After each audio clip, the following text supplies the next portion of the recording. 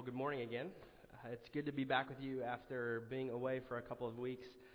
We're beginning a new mini-series this Sunday that's meant to guide us in thinking about some spiritual practices that are essential for our own spirituality and for the Christian life. They're essential elements to what we mean when we talk about living into the kingdom of God, about living a life that's following after Jesus and seeking to bring His grace and mercy into our lives and into the lives of those around us. As we enter into 2020, this is a very good thing for us to consider. We're starting this new year with new hopes and new dreams and new expectations. A year that will certainly have new trials and offer new pathways for each of us to consider. When you think back on 2019, you might remember that you had to face things that you didn't expect.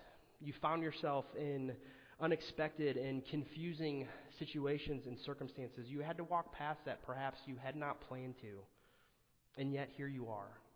It's 2020, and we've begun our journey of worshiping and seeking after our God together this morning. And as we do, I want you to consider, to reflect on what pathways are you on with God this day. What pathways are you on? You may not have planned them. You might be being forced to walk them right now. But nevertheless, what path do you find yourself on this morning? During this series, we're going to reflect together on pathways of spirituality. In the coming weeks, we're going to consider rest and prayer, the place of scriptures, and how community plays a role in our spirituality. These are all essential elements to what it means for us to grow, to be encouraged, to mature and develop and be sustained, for us to more and more be made into the likeness and image of Jesus and into the people of God that He has created us to be. And this morning, as we think about pathways in our spirituality, we're going to look at Luke 10 together, at verses 38 to 42. It's a brief story about two women who knew Jesus, who loved Jesus, and who were seeking to follow Him. And we'll see that Jesus' response to these sisters tells us something about what it means for us to follow Him as well. So please read with me Luke chapter 10, verses 38 to 42. Hear the word of our Lord. As Jesus and His disciples were on their way, He came to a village where a woman named Martha opened her home to Him. She had a sister called Mary who sat at the Lord's feet listening to what He said. But Martha was distracted by all the preparations that had to be made. She came to Him and asked, "Lord, don't you care that my sister has left me to do the work by myself? Tell her to help me." "Martha, Martha," the Lord answered, "you are worried and upset about many things, but few things are needed, or indeed only one. Mary has chosen what is better, and it will not be taken away from her." Please pray with me. Father, we come to You as a people needy and hungry for a word from You. We ask that You would show us Yourself this morning, that You would meet with us, that You would soften our hearts, that You would draw us near to You. There are many in this room that are discouraged and defeated, that need hope. We ask that You would help us to see You and to see Your love for us this morning. We praise You for Your goodness to us. We ask that You would change us all through Your word this morning and through Your meal. It's in Christ's name we come. Amen. Well, we're just going to jump right in, and we're going to look at what's going on in this story this morning. So what's happening in this story? Well, first we read that Jesus and His disciples were on their way. Well, what does that mean? It means that they're doing life together. They're living and doing normal, everyday things like us. They're doing what God called them to do that day. And in doing life, Jesus and His friends come to a village. It's on the way for them. It's like it's not where they're going. It's not their final destination. It'd be like you stopping for gas on your way to work. So it's on the way. And here in this village, they come to Martha's home, and she opens her home to Jesus and to His disciples. And we see that her sister Mary's with her. Now, Jesus could have stopped at any number of other places, but He chooses to go here to Mary and to Martha's house. He knows these women. He knows these sisters. They're His friends. He loves them. They're the same women that we find in John 11 that are the sisters of Lazarus. And so what do we learn about these sisters in this short account here? We learn that Mary sits at the Lord's feet listening to what He said. And we learn that Martha's distracted by all the preparations that had to be made. Martha is a productive go-getter. She's getting everything ready. She's making all the preparations for Jesus and his friends for having these guests, and she's busy, just being busy. And in her busyness, Martha is very aware that her sister Mary is not quite as busy as she is. So she's frustrated, and she's annoyed. You can just see her, frustration growing and growing. I don't know if you're like this. I do this when I'm doing the dishes. People are playing and hanging out, and everyone's having fun, and I'm scrubbing the dishes, and finally just blow up, right? You can imagine Martha doing this. It's just me that does that. So Martha finally blows up. And rather than talking to her sister about this, she goes straight to the top, right? She goes to the Lord. She goes to her guest. She goes to Jesus. And she says, Lord, don't you care that my sister has left me to do the work by myself? Tell her to help me. Martha knows that Jesus is Lord. She addresses him that way. And she knows he can help her get what she wants. But she also chooses to go to him instead of going directly to her sister. Well, why might that be? Well, we don't know. But maybe this isn't the first time that day that Martha has had this conversation with Mary. But we know that Martha goes around her sister and asks Jesus to tell Mary to help. And you know what we call that, right? Maybe you experienced it with your family some over this past Christmas vacation. Martha's demonstrating passive-aggressive behavior here. Instead of dealing with her sister directly and in a straightforward and honest manner, she goes around her to Jesus, which communicates a few things to the people that she's with, to Mary and to Jesus and to us. First it communicates to Mary that she's going to get her way no matter what Mary does. She's going to get Mary to help even if she has to go to Jesus. And did you notice that Martha isn't really requesting Jesus to help? Like, Jesus, can you ask Mary to do this for me? She gives him a command. She's not asking Jesus to help. She's telling him what to do. So Martha's commanding Jesus and Mary to do what she thinks is best, to stop doing what they're doing, and to stop doing what they think is best. We all get this. We all can identify with Martha here. But what's going on deep down here with Martha is that Martha really wants to be the Lord. She really wants to be God. She wants it her way. She wants it right now. And she's going to do whatever it takes to get her way. Are you ever like that? Placing your wants, your expectations over everyone else's around you. I know I am. It's encouraging here to see that dysfunctional families have always been around, right? This true account from Luke's gospel invites us into a story that we've all experienced in our own lives. Again, maybe during this past break, maybe even this morning. What we see here and what we have to be honest about is that the Christian community doesn't have it all together. We still have dysfunction in our midst, in our individual lives and in our family lives and with each other as a Christian family. We're all in desperate need of the grace of Jesus to change us, to lead us to repentance, to lead us to compassion in every facet of our lives, in all of our relationships. So we see here that Mary and Martha are a mess. And if we're honest, we can admit that we're messes too. Our family, over this past break, we were at Disney World, and there were probably 14 million people at Disney World with us. And I can't tell you how many times I lost my composure and my patience in that crowd with my family, pushing this double stroller around, trying to navigate the crowds. It's real for us. We don't get what we want, and it makes us angry. But what's beautiful here about this story is that Jesus is there with these sisters, and he's with us too. And we see how he responds to Mary and to Martha's dysfunction. Jesus says, Martha, Martha. You can hear the kindness, the compassion, the love in his voice. He says her name twice, and then he says, you're worried and upset about many things, but few things are needed, or indeed only one. Mary has chosen what is better, and it will not be taken from her. Well, how does Martha respond to Jesus? The text doesn't tell us. And I think Luke does this on purpose so that you and I might think about how we would respond to Jesus in this circumstance. But I wonder if Martha wanted to respond, like maybe how you and I might want to respond like this, like, Jesus, I can't believe that you just did that. You did not just assume authority in my house and validate my lazy sister who hasn't been helping me at all today and who's once again found another excuse to get out of helping me. I can't believe you. That might be how Martha wanted to respond. But look at what Jesus does. He says, Martha, Martha. It's so gentle and personal and intimate, and you can hear him say, Martha, dear sister. And that's what saying her name twice meant in that context.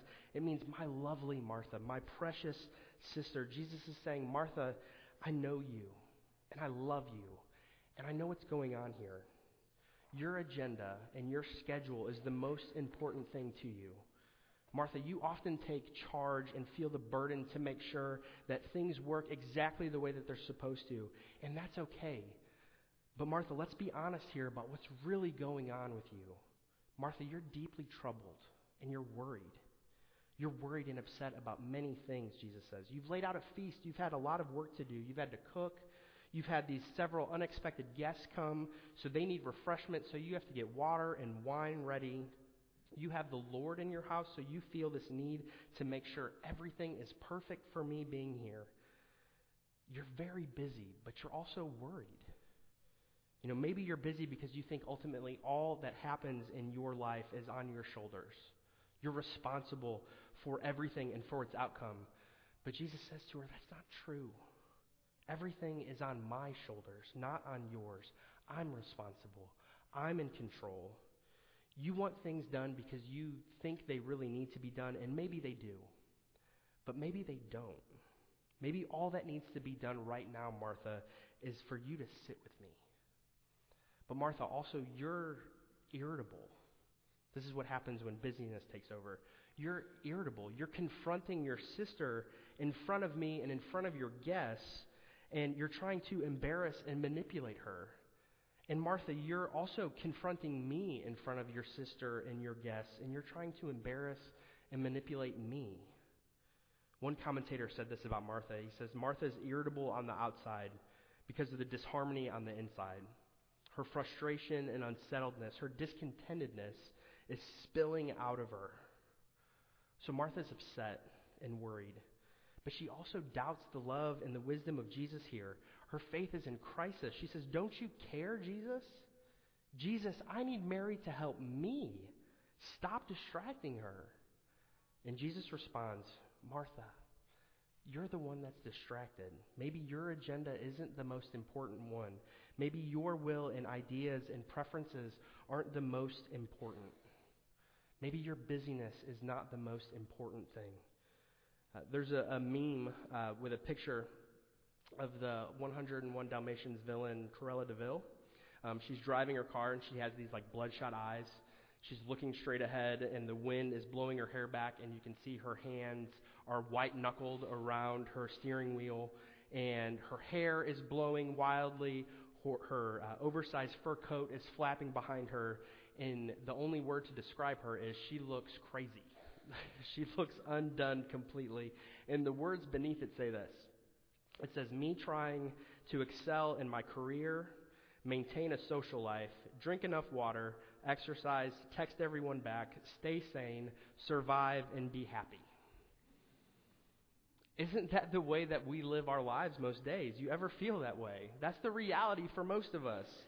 People ask us how we're doing. And how do we answer? So busy. We don't say, I'm doing okay, or I'm doing terrible. We say, I'm so busy. It's this badge of honor for us. Busyness for us has become this virtue in and of itself. It's become how we measure our enoughness, our value, and our worth. It points to our importance, to our significance. It's how we measure where we stand in regards to other people, where we fit on the social ladder, because we're busier than them, so we're better. They're not as busy as me, so they're not as good as me. But when busyness is the thing that is the most important to us, we think we're in control, that we have to maintain it, or else everything else falls apart. And when busyness becomes the pathway to what we think will give us the good life, when we live out of this idea that I'm only as loved, I'm only as valuable, I'm only as significant as I am productive, It leads to exhaustion. It leads to physical, mental, personal, relational exhaustion. We run over people. We use and we run over God when that happens. So when busyness and being productive are the things that we're after, we're constantly trying to earn our value, our place, our significance, our love, and our praise over how we think other people are going to see us. Then through how we think that other people are going to see us, through how we see ourselves, all it leads to is more discouragement, more despair, because we just keep trying to feed that beast and the carrot keeps moving. And maybe apart from some momentary gratification in a small moment, it doesn't bring us contentment. It doesn't bring us peace. It doesn't bring us satisfaction as much as it leads to fear and paranoia and emptiness and the pressure to maintain. Jesus says to Martha and to us, stop, come, sit with me. I'm enough for you. So what about Mary? What can we learn from Mary here in the story? Jesus says in verse 42, Mary has chosen what is better, and it will not be taken from her. Well, what is Mary doing? In verse 39, we see when Jesus comes into Martha's house, Mary sits at the Lord's feet and listens to what he said. She's sitting with the other men out of her place in that culture and context. And what she does, this sitting and this listening, is something that Jesus commends. And he says, I won't prevent her from doing this. This is good. This is the spiritual path that leads to life. So let's think about what we can learn from Mary as we consider our own spiritual path this new year. First, we see Mary sitting at Jesus' feet. So what does that mean? It means proximity. It means she's near to Jesus. She's close to him physically, but also emotionally and relationally. She draws near to him. It also means submission to Jesus. She's sitting at his feet. She's in this humble, teachable posture. She's not trying to dominate. She's not trying to manipulate. She's not trying to control.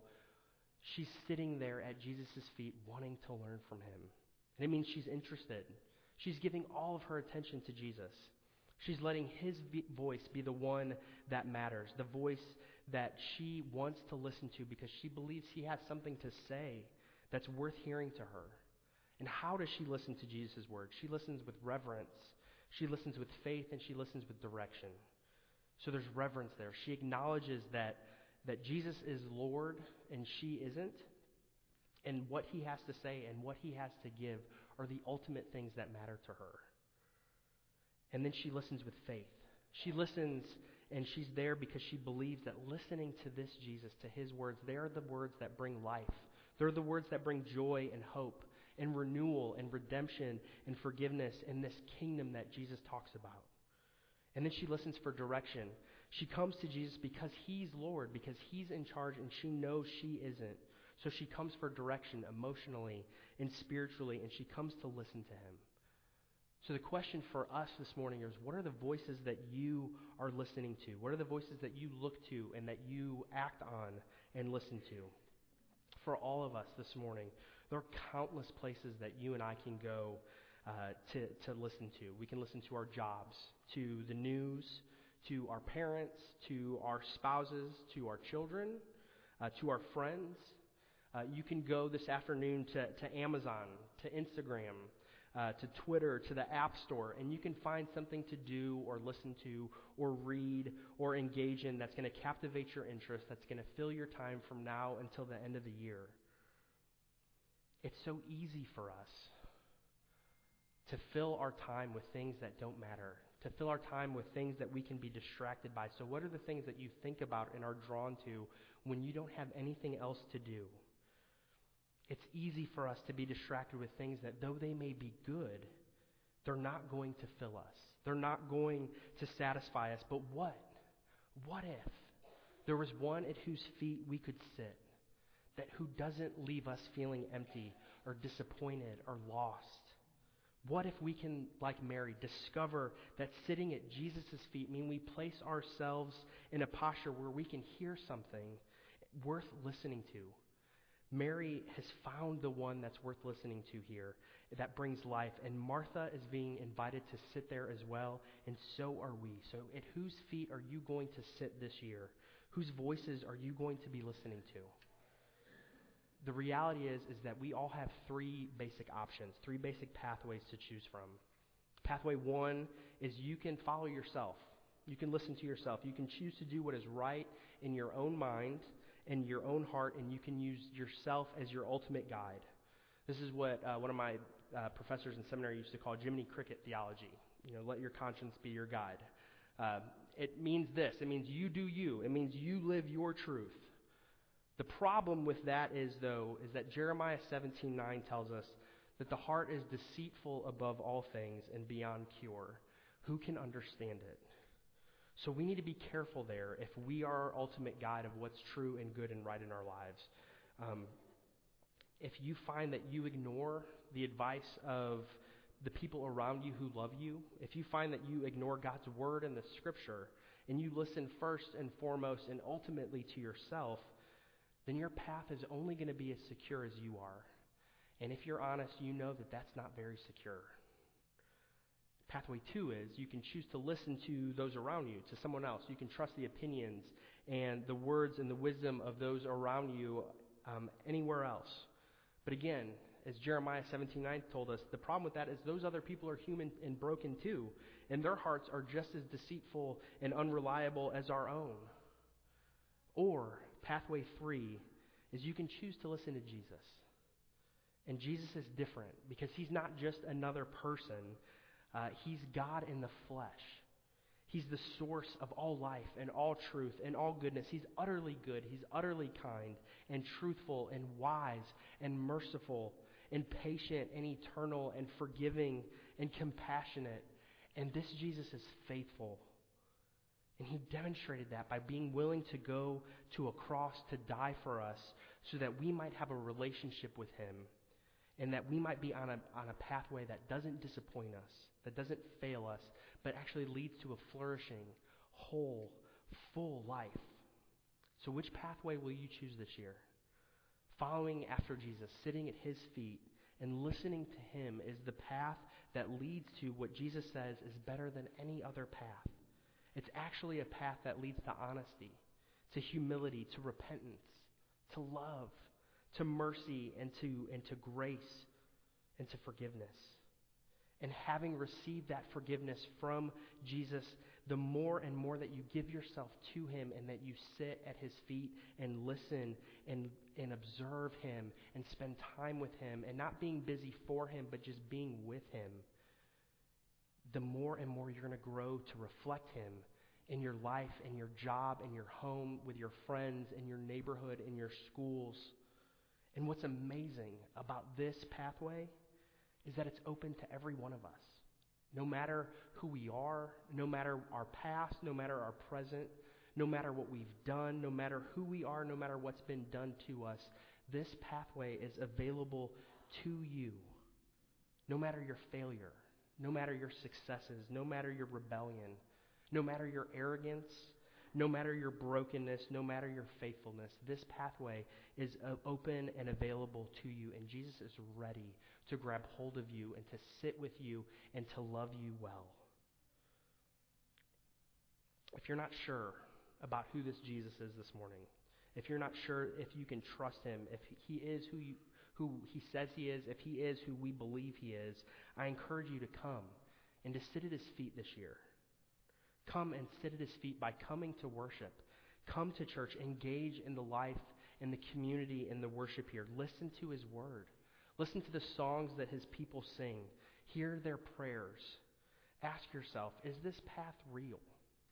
Is this a path worth walking on? Is this the path that really leads to what my heart really longs for, what I desire deep down most deeply in my heart? Is this the place where I can be loved and accepted? And if you're a Christian here this morning, the call to you is the same. To sit at Jesus' feet, engage in the life and the worship and the community of this church. Think the best about people. Give them the benefit of the doubt. Don't be suspicious and looking for ways to be offended. Look for ways to love and to be gracious and to forgive. Remember that you've been bought and welcomed in to Jesus' family with the price of Jesus' own blood. So sit at his feet. Drench yourself in His Word and recognize the battles that are going on within your heart. When the Word challenges your heart, when it challenges your thoughts and your words and your actions, sit at Jesus' feet and listen again. When you find yourself failing and wandering and getting proud, come back, sit at His feet and listen.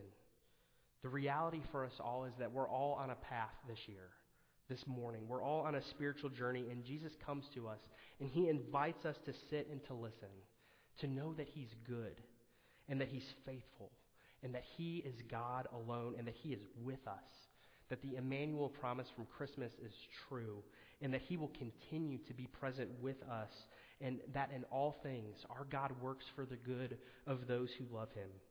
And He will one day undo all that is broken and all that is painful and wrong and sad in this world. That's the promise that's held out to you when you sit at His feet and follow Him. Let's pray. Father, we thank You for Your faithfulness to us. We thank You for the ways that You just go about on Your way with Jesus, and He comes across friends that He loves, and He teaches us great things about how we can love and follow after Him. Father, we are busy with many things. Help us to be consumed with Your love and grace for us, to be overwhelmed by Your kindness and Your faithfulness and Your goodness, that it overwhelms us to love and to serve You and to serve those around You. We ask that You would meet with us at this table. It's in Christ's name that we come. Amen.